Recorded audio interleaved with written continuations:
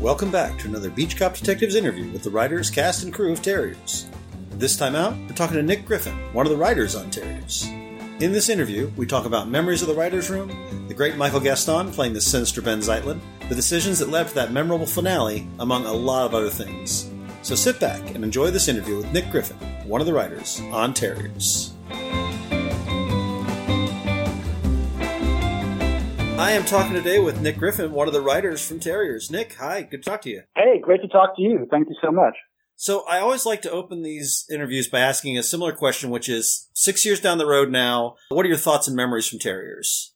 Wow. It is beginning to recede, but they're all good. I mean, at some point I kind of forget just how much work went into it and how many long hours of sweat and toil and in some cases panic went into what are we going to do? Because it really was like I came on about halfway through. And from then on, for those 3 or 4 months, whatever it was like being underwater. It was just completely immersive. And so I do remember a lot of hard work. But other than that, I just remember all those people and how phenomenal they were, how well they worked together, how everybody was so in sync with what we were doing and cared so much. So I really just look back at it as a great time.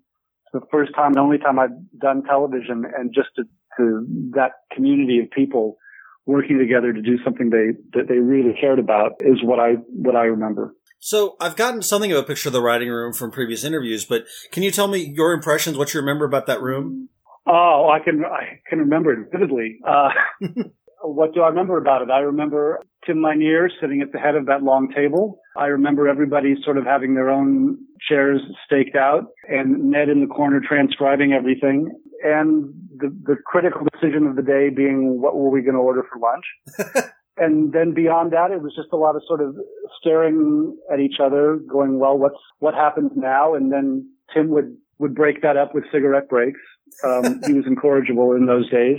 So it was just a lot of hours. It was that kind of breaking a story is just tough, working in a quarry kind of work. And it's a lot of looking at each other and a lot of taking breaks and laughing and just being patient. So I can just close my eyes and visualize that table with, Feet and John Worley and Angela and Jed and Kelly Wheeler being there and just all sort of being with each other for many, many hours every week, trying to figure out where this thing should go. Do you remember what episode you guys were on when you joined the room? I think I came in right around the 5th inning or so. I don't remember the exact. I think it was something to do with I came in when they were working on the show with a kid with amnesia or something like that. So it might have been the 5th, 6th, 7th episode, somewhere in there. And then the first episode you're credited on is Asunder, which is kind of a turning point episode. For one thing, it introduced Laura Ross. Can you talk about the development of that character? I know that the critical decision, because that episode is where the whole Montague conspiracy comes back into play again, having been kind of set aside for a few episodes. And so the big decision is, what's the last act of this whole show going to be? And certainly I don't think it was my decision. I was not part of the decision that said, yes, we're going to go back to the Montague and continue with that. But I do remember sitting down to watch some episodes with Ted. And when Michael Gaston came on as Zeitlin, I just said, wow, who's that guy? He's sensational. He's, just that great sort of, this is so evil, but very courtly and very charming and wanting to help out Hank. And I thought, this guy is great. I would love to write for him. And Ted said, yeah, he's really good. We've got to have him back.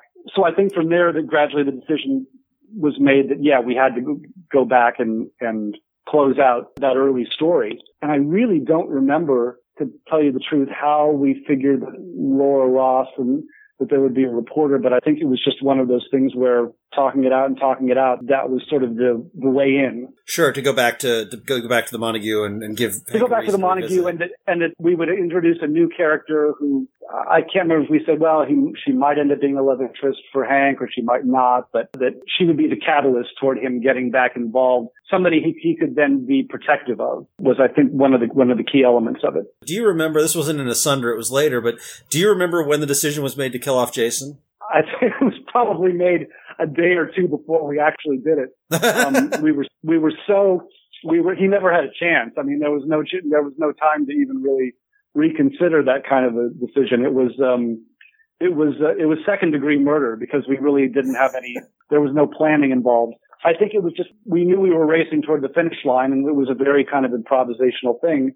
And I don't remember who came up with that idea, but I think somebody felt that there had to be some big moment that would really put these guys into motion and make things serious. Well, it's interesting you say that, because when I was talking with Tim and a couple other people, they mentioned that I believe Sins of the Past was it filmed in 6 days? It wasn't written in 6 days, was it? It was like you guys were running out of time and you had to put it together. And then I think maybe the last 3 episodes you guys were maybe rushing toward the finish, but it all comes together so well. Sins of the Past is Tim's episode, right? Yes. Yeah. I don't know how that one was written. I don't know how he works. He's very secretive. So, he could have been writing it all his life, or he might have written it in a couple of hours.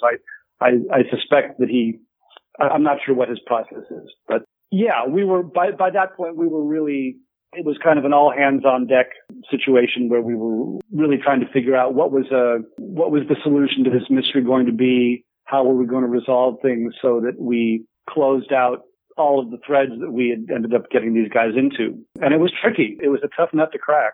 Along those lines, you're one of the writers credited on the finale, Hail Mary. Can you talk about some of that, what you remember about writing it, and some of the stuff that you guys knew was important to sort of sew up as you went into the finale?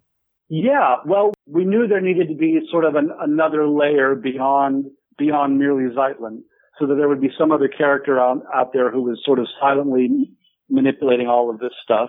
We knew we had to resolve.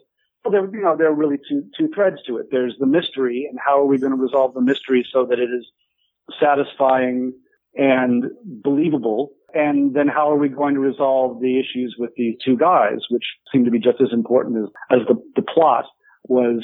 How are these two guys going to end up? Was Britt going to go to jail? Was he not going to go to jail? Was he going to end up with Katie? And how was Hank ever going to get over all of his stuff? And so we didn't have a lot of time. My recollection is that it kind of boiled down to just a few of us. I do remember one meeting up at Ted's house. I think it was Sean and Tim and me and Ted. And I think Kelly Wheeler was there to sort of run interference. And John Worley helped on that episode as well. But it really came down to what are we going to do? And there was about 5 or 10 minutes of there where we just sat silently and looked at each other without really knowing. And it was just a lot of digging, trying to see what fit where. And it was a lot of hard work. I don't think there was ever sort of a aha moment where everything fell into place. Mm-hmm. It just kind of kept changing and kept changing and kept changing until it became something that made sense. We knew we had to have some kind of a violent confrontation with Burke because that seemed to be required.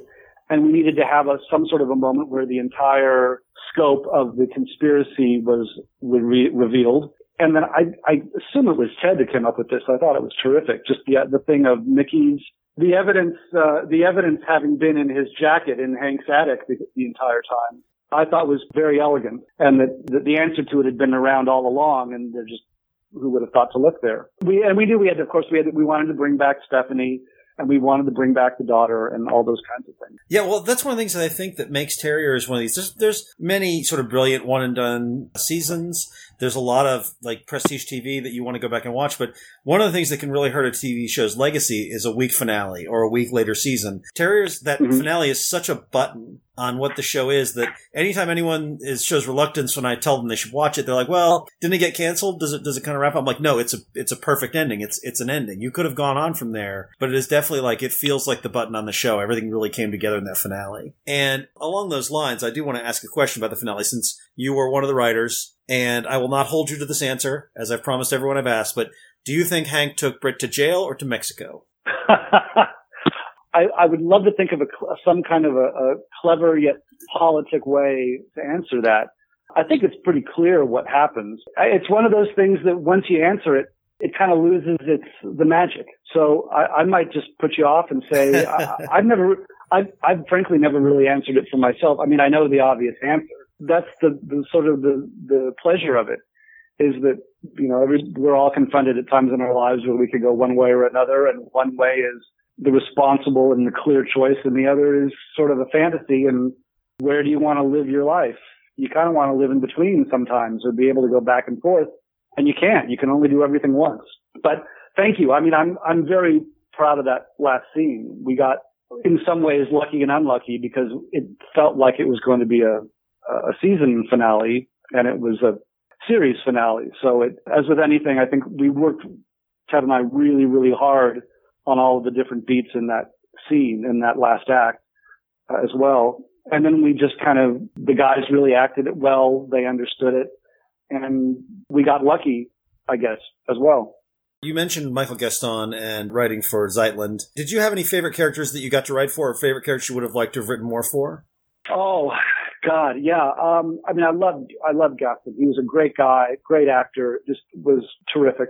I loved writing for the two guys. I just thought, Donal and Mike were in sync, and I saw, from the pilot, I understood the sense of humor right away because it's Ted's sense of humor, and I have known Ted for a while, so I was able to slip into it very quickly. But when we finished, we sort of sat down and thought, who are all the actors that we like, or that we would want to bring in for a second season? What are all the things we could do?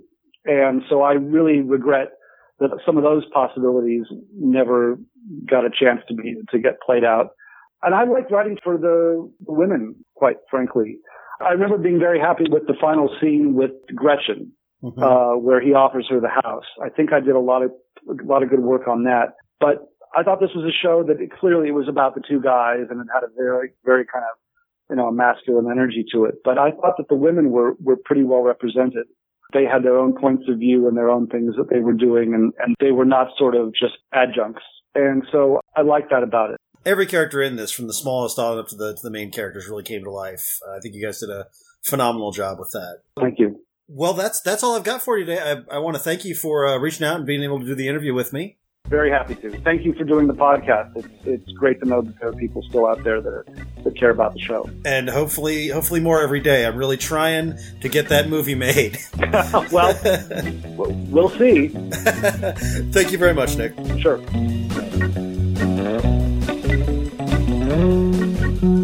Beach Cop Detectives is an independently run podcast co-produced by Randy Lander and Grant Davis from the TV Dudes and part of the Permanent Record Network. Music for this series includes the surf music tracks Happy and Whimsical by Paul Tayan. To hear more of his work, go to soundcloud.com/Paul Tayan. Artwork for the show is by Nate Bliss. You can find him at n8bliss-art.tumblr.com. You can like us on Facebook at Beach Cop Detectives and on Twitter at Beach Cop Podcast. You can hear weekly TV commentary by Randy and Grant at thetvdudes.com. Thanks for listening.